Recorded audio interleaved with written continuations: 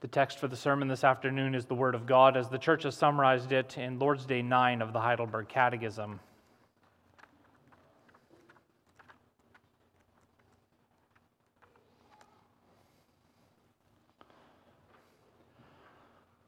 Lord's Day 9 has as heading God the Father and our creation.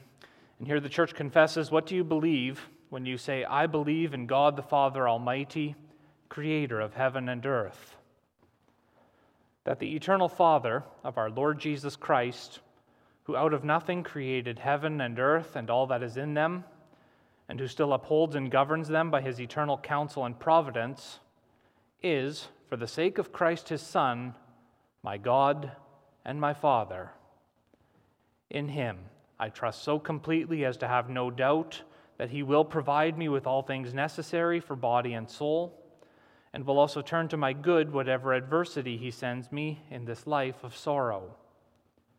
He is able to do so as Almighty God, and willing also as a faithful Father. So far, our confession. Following the proclamation of God's Word, we will sing together as our initial response, Psalm 4, the stanzas 2 and 3.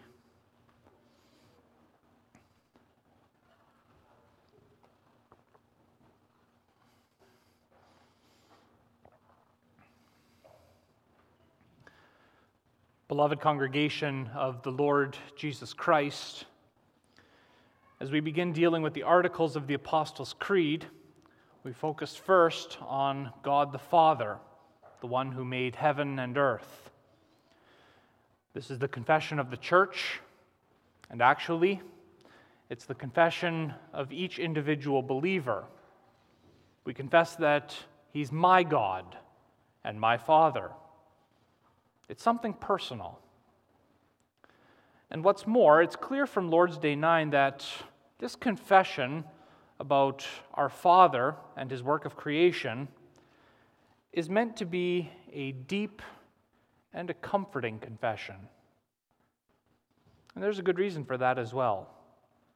The authors of the Catechism don't hide from the fact that such comfort is needed due to the reality that this life is a life of sorrows. Earlier we read from Psalm 90, a passage in which Moses himself is incredibly realistic, and he deals with many of the difficult questions in life. So then confessing God as our Father, it's something that lands.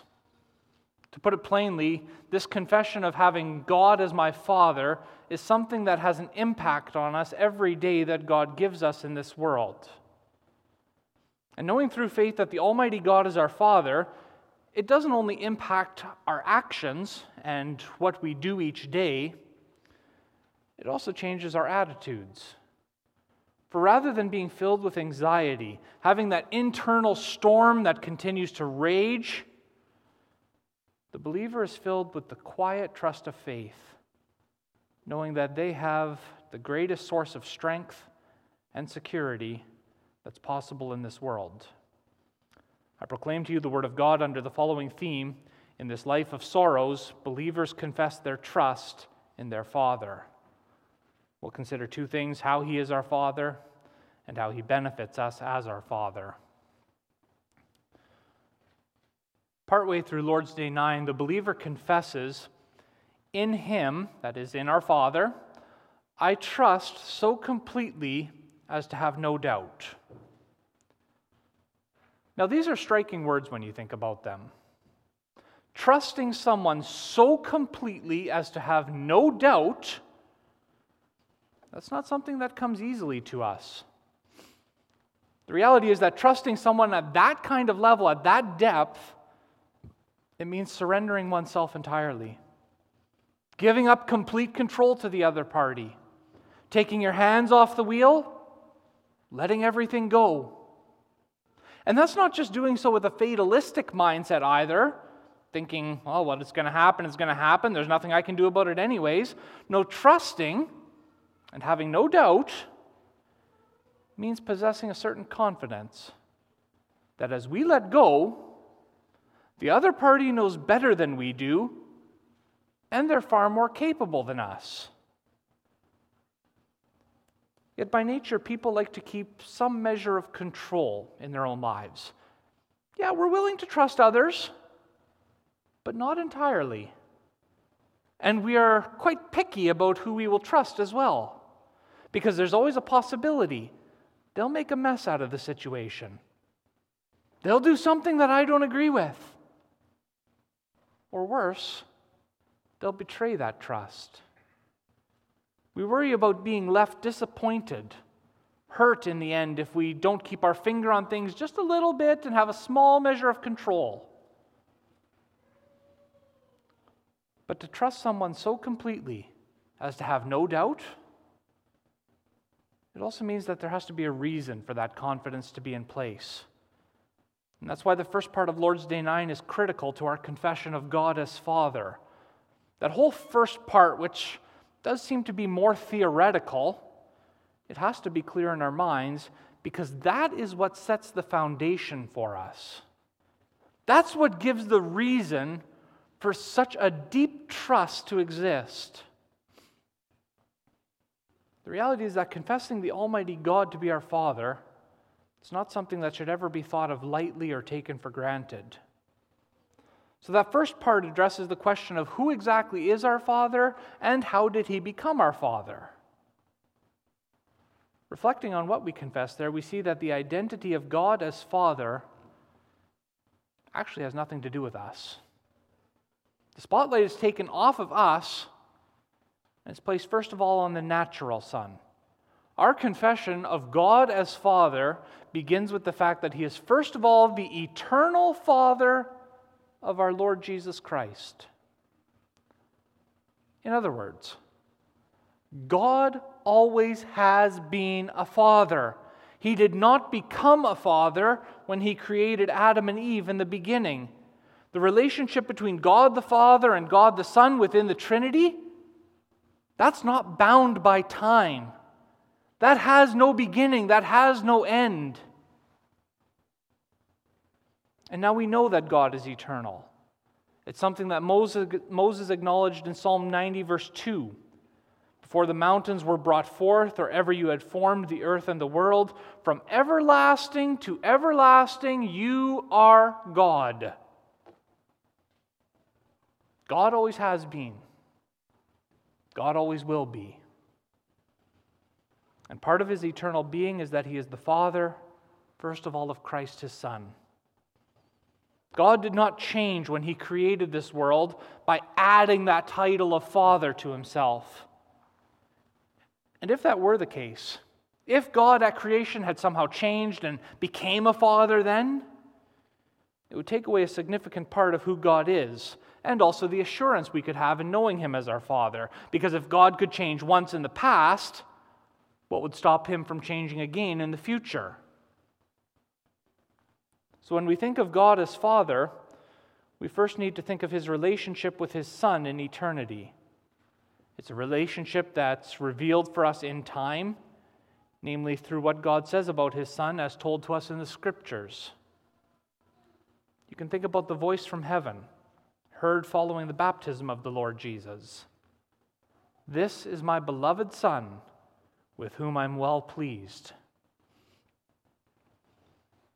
It's not surprising to hear that there was a perfect love that the Father had for His Son. It was not broken by tension in any way. But God was also well pleased with His only begotten Son. He took pleasure with Him. He was delighted in Him. Through those words that He spoke, God the Father confirmed to everyone listening that He placed His seal of approval on Jesus Christ without any reservation. And then it's for the sake of Christ His Son that this God and this Father is now my God and my Father. The work that God the Son has accomplished is the work of redemption. We confess that in Lord's Day 8. And that redemption is necessary because by nature, no one is a child of God since the fall into sin. By nature, Each one is a child of Satan, a child of wrath, each one a slave to sin and a slave of the evil one. And here's the striking thing, brothers and sisters, that was man's choice. That was a deliberate decision made by our parents in rebellion against God. It was not always that way, man being caught up in the wrong crowd. God created man in His own image, in His own likeness, that is in true righteousness and holiness. At the beginning, there was that intimate relationship between the Creator and the crown of His creation. But man chose to ally himself with the serpent. Giving in to temptation, deliberately disobeying the Father, man lost his initial place as a child of God. But Jesus Christ, the eternal Son of God, has come, and by His atoning sacrifice, He restored believers to their initial position. Yes, we have a Father in heaven, but that is only because of the Son, Christ. Belonging to God, acknowledging Him as Father, that's something exclusive. It's not because all are part of the brotherhood of mankind. We have a Father because our Savior gave up His life and reconciled us to God. So this relationship we have with the Father comes down to what Christ has done for us, what the Father has done for us in love. The love with which God loves His eternal natural Son is showered upon His adopted children as well. It's a matter of God reaching out in love and bringing us close to Him. And that fact is also what the Lord made clear to the people of Israel in the Old Testament. Already when they were slaves of Pharaoh in Egypt, the Lord spoke to Pharaoh through Moses, and He told Pharaoh, "Israel is my firstborn son." Well, to that son, God showed His love by setting him free from slavery. When the people of Israel came to Mount Sinai, then the Lord spoke to them through Moses, and He said, "You yourselves have seen what I did to the Egyptians, and how I bore you on eagle's wings and brought you to myself." Exodus 19, verse 4. The fact that God referred to Israel as His firstborn son wasn't because Israel reached out to God in the first place. It wasn't because Israel decided, okay, we have to choose a God, we're going to choose you, the Lord. No, God brought them in. God brought them to Himself. And as part of that relationship, the Father set them free from slavery in Egypt, and He brought them to their promised inheritance, a foreshadow of what God has done for His children in Jesus Christ. Because through Christ we've been set free from slavery, not in Egypt, but to sin and Satan. Guided by Christ through His Word and Spirit, we're in the process of being brought to the promised inheritance kept safe for us. And that's wonderful. But here's the thing, brothers and sisters. It's not only that inheritance that's kept safe. As children of our Almighty Heavenly Father, we are safe as well. The God who has become our Father for the sake of Christ His Son is the eternal God and Father who doesn't change. His love with which He loves His children is not something that fades away, but it lasts forever. And still today there is refuge to be found in the shadow of His wings. And that's something of which the children of God can be completely confident about. For it's this Father who's the creator of heaven and earth, the one who made all things visible and invisible. The fact that the authors of the Catechism include a brief explanation of this reality is actually a very important part of our confession. And certainly it receives more of our attention in Lord's Day 10, but it does need to be noted now as well. Because if we're going to know God as our Father, it's much more than just knowing about His identity. Father is much more than just a label. It's also about what our Father is able to do, and the power that He holds. If you want to know about the power of your Heavenly Father, look around you. All the things you can see. Think of everything that exists in this world. Think of the creatures, the beauty of creation, the complexities of creation, how everything is intricately set in its place. Think of the numerous stars that cannot be counted. Think of the vastness of this whole universe, which man can barely comprehend. And all of that was created and continues to be upheld by the Almighty God who is our faithful Father. And that is a source of great comfort. Not just to us, but we see that throughout Scripture. It was often the case that believers would appeal to God as the creator of heaven and earth in difficult situations. You can think of the apostles in Acts chapter 4. After Peter and John were placed in prison for a night, and they called on the Lord in prayer. And they started their prayer with these words, "Sovereign Lord, who made the heaven and the earth and the sea and everything is in them." So they start with that reassuring confession of God's absolute power over everything that exists. That's something that hasn't changed either. Our Father is the one who created everything we can see and even the things that we can't see. Our Father is still the one who sovereignly directs everything that happens in this world which He brought to existence. There's nothing that happens outside His control. And that's truly incredible to think about. That's awe-inspiring even. But brothers and sisters, those aren't just mere facts. They're realities that have meaning for us every day. Because now it comes to the question, whom do you really trust? Do you still want to maintain some level of control over things for yourself? Do you want to trust yourself to do what's always right? Because what you're saying then is that you trust someone who is nothing more than a rebel by nature. Your trust is in someone who's weak, someone who's limited. Or is your trust in the one who made heaven and earth and everything in them and who still upholds and governs it all? Do you trust the one who loved you so much that He sent His only natural eternal Son so that He might redeem you and allow for you to be an adopted child by grace? That's what it all comes down to.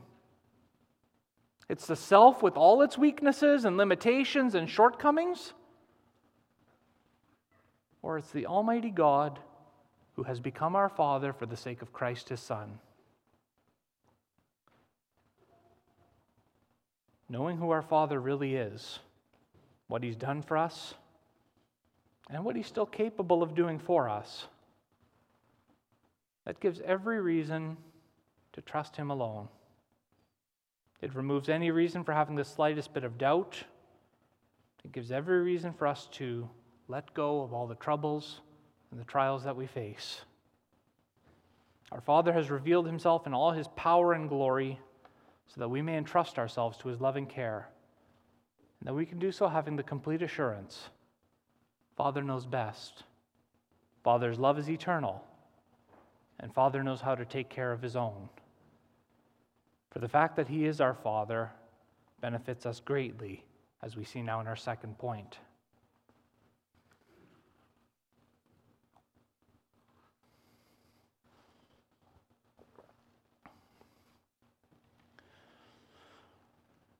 The fact that our Heavenly Father is sovereign over all things, it gives us a feeling of safety and security.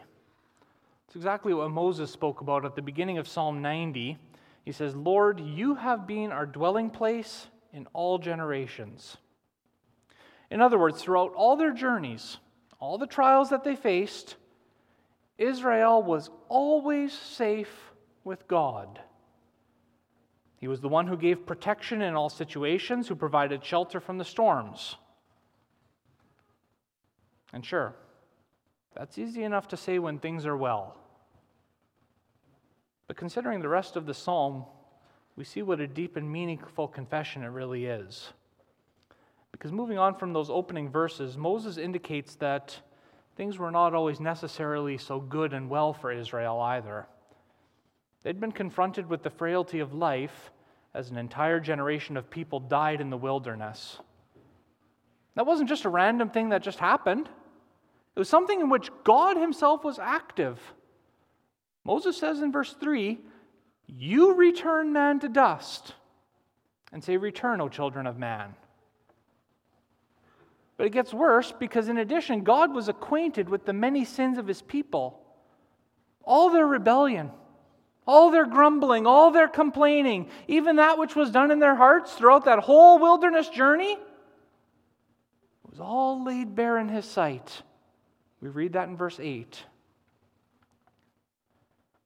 And while the life of man is brief, 70 years, or 80 by reason of strength, it's characterized by one thing, and that's difficulty.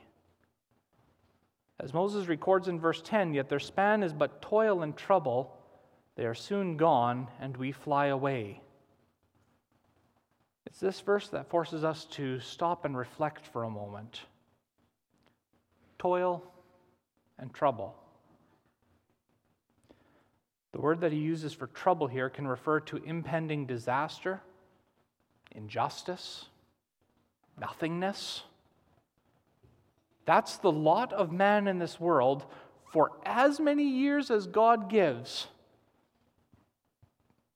In these words from Moses, you hear the voice of one who has seen and experienced much and who knows how bitter life can really be. And that's what our confession picks up on in answer 26. There we confess that this life is a life of sorrows, a vale of tears. Or to use language from the form for baptism, it's nothing more than a constant death. Perhaps at first that seems a little too pessimistic and not balanced enough. After all, are things really that bad? Aren't there so many reasons for joy and thankfulness? Well, that depends, brothers and sisters, on what exactly we understand by sorrows. It depends on how we want to view our lives and whether we simply do so from the human lens or from the divine perspective. Because yes, for ourselves, we can find many reasons for joy. Things don't seem to be all that bad most of the time. There are many reasons for thankfulness. There are many good things God gives us, so many reasons for celebration. But we have to dig a little bit deeper. And we will see that our life is indeed filled with sorrows. And it starts by asking that question, what exactly did God create us for? Well, the answer is found in Isaiah 43, verse 7. The Lord himself says that he created everyone for his glory. That was our purpose, to glorify God in all that we did. But because we've fallen into sin, it's not something that we can do any longer. Even our best works in this life are as filthy rags. So that has to be our starting point, namely the fact that we cannot carry out the purpose for which we were created. And the more we come to realize that fact, the more we see the depths to which we've actually fallen, it causes us to grieve because of our sins. And yes, we know that in Christ we do have the forgiveness of sins. We know that by his sacrifice on the cross, he made the full and complete payment in our place. We know that because of his work, we're children of God who have been reconciled and redeemed. We know the sweet sounds of the gospel. But that doesn't mean we think of sin lightly, shrugging it off, acting like it's no big deal. It doesn't mean that our sins don't bother us. Rather, knowing the grace of our Savior and what he suffered in our place, that makes us hate sin all the more. Knowing the amazing love that our Father has showered upon us, it makes us detest ourselves and humble ourselves when we see our lack of thankfulness and our constant shortcomings. A life of sorrow is not defined as such in the first place because we base it on our own experiences. No, it's a life of sorrows because it's not the life that God created it to be. But it's trusting in our Father that makes all the difference. Our Father reminds us through His Word that while we are indeed sinners, we are forgiven sinners through Christ. All our guilt is really and truly washed away. But then in addition to that reality of our sin, there are also the many consequences of sin that we face as well. We live in a broken, fallen world, one that's filled with pain, sickness, anxiety, worry, death. There's brokenness in relationships, troubles within families, things that are so bad that they won't get fixed on this side of eternity. There's the loss of loved ones, the grief that never seems to go away. There's the pain of seeing those close to us leave the church and abandon the faith. We can go on for a long time, listing the different things that we have to face. The weight of these things is something that each one experiences in their own lives in different ways. Each one here in the congregation can think of it for themselves and reflect on what it means for them that their life is a life of sorrows beyond the fact that they're sinful. The more you think about it for yourself, the more you realize how true it is that our lives are not perfect and they're not ideal in any way. The weight of that reality, it's enough to bring us to our knees, which is when we're in the perfect position.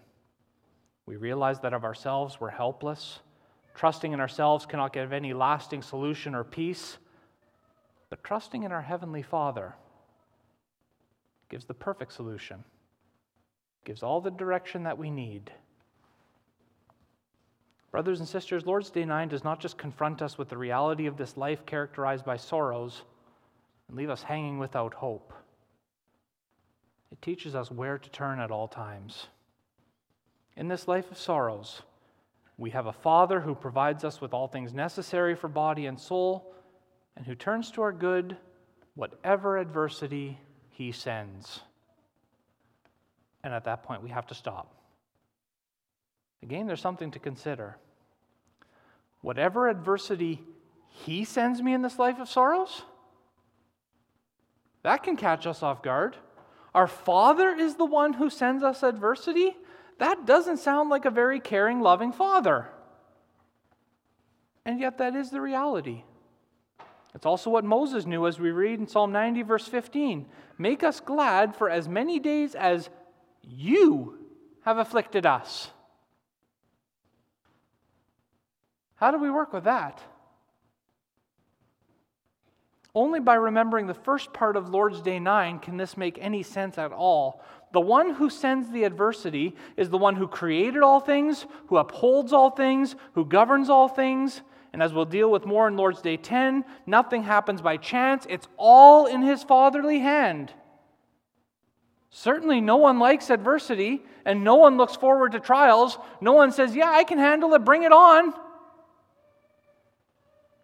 But knowing that it's all in Father's hand, that Father knows what's best for us, that drives us to quietly trust in Him, to surrender ourselves to His care completely, also in the trials. For what Father has promised is that every adversity He sends in this life of sorrows will ultimately be for our good. That's what the Apostle Paul writes in Romans 8, verse 28. And it may be difficult to believe and even more impossible to understand, but that is God's promise to us. It's the promise we hear each time in baptism. And it's good to hear that promise once again and to think about it, because then we see how closely it ties to everything we confess here in Lord's Day 9. When we are baptized into the name of the Father, God the Father testifies and seals to us that He adopts us as His children and heirs. He promises to provide us with all good and to avert all evil or turn it to our benefit. God the Father promises us. He adopts us as His children. He can make that promise because it's all about what He does for us in Christ. God the Father promises He's going to provide everything necessary and whatever evil we face will turn out for our benefit. He can make that promise because He is sovereignly in control of the whole created order. It means that at times our Father disciplines us in love for our good, dealing with us as real, actual children, which we read in Hebrews 12. Our Father gives us trials to test us and refine us, which we read in Psalm 66. And somehow in the end, we always come out having gained and having benefited in some way. No, it's not something we can always explain. There are many situations in which we don't know how our Father's doing things for our benefits. And especially when we're in the moment itself, it can be incredibly difficult, if not impossible, to make any sense of it. But in the end, we may know and believe this with certainty. Any adversity God the Father allows, it's never about pushing us away from Him. It's all about our loving and gracious Father drawing us closer to Himself, teaching us once again to let go, to trust in Him even more. And that's a lesson we need to keep on learning. For as we go through this life of sorrows, we have two choices. Either we go forward in our own strength, or we trust in our Father. Brothers and sisters, what's your choice? Adversity is sure to come. There's no such thing as a life that is untouched by sin and its consequences. So do you want to trust yourself, a fallen creature? Or do you trust the Creator, who has become your Father for the sake of Christ your Savior, who loved you and who gave Himself for you? Your Father is the one who's both willing and able to provide you with all things needed for body and soul. Your Father is both willing and able to turn to your good whatever adversity He sends in this life of sorrows. As Lord's Day 9 closes, He is able as Almighty God and willing also as faithful Father. There is no doubt that God is able to do these things. He is Almighty. He is the Creator of heaven and earth. He still upholds and governs them as with His hand. There is no denying His power. But this isn't only about what He's able to do. It's even more about what He's willing to do. As our faithful Father, He's willing to provide us with all things for body and soul. Not reluctantly. He delights in doing so. As our faithful Father, He's willing to turn all adversity to our benefit. Not something He does with hesitation, but His promise that He's going to do so. And that's what Moses expresses in Psalm 90 as well. Having given a stirring and powerful description of the life of sorrows and troubles, he closes the psalm with a prayer to the one who's the eternal dwelling place for His people.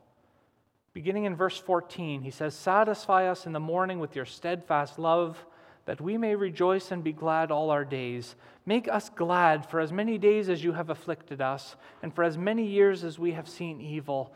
In this life of sorrows, it is God our Father who satisfies us, and He doesn't satisfy us by simply taking away all the trouble and affliction and giving us a smooth ride.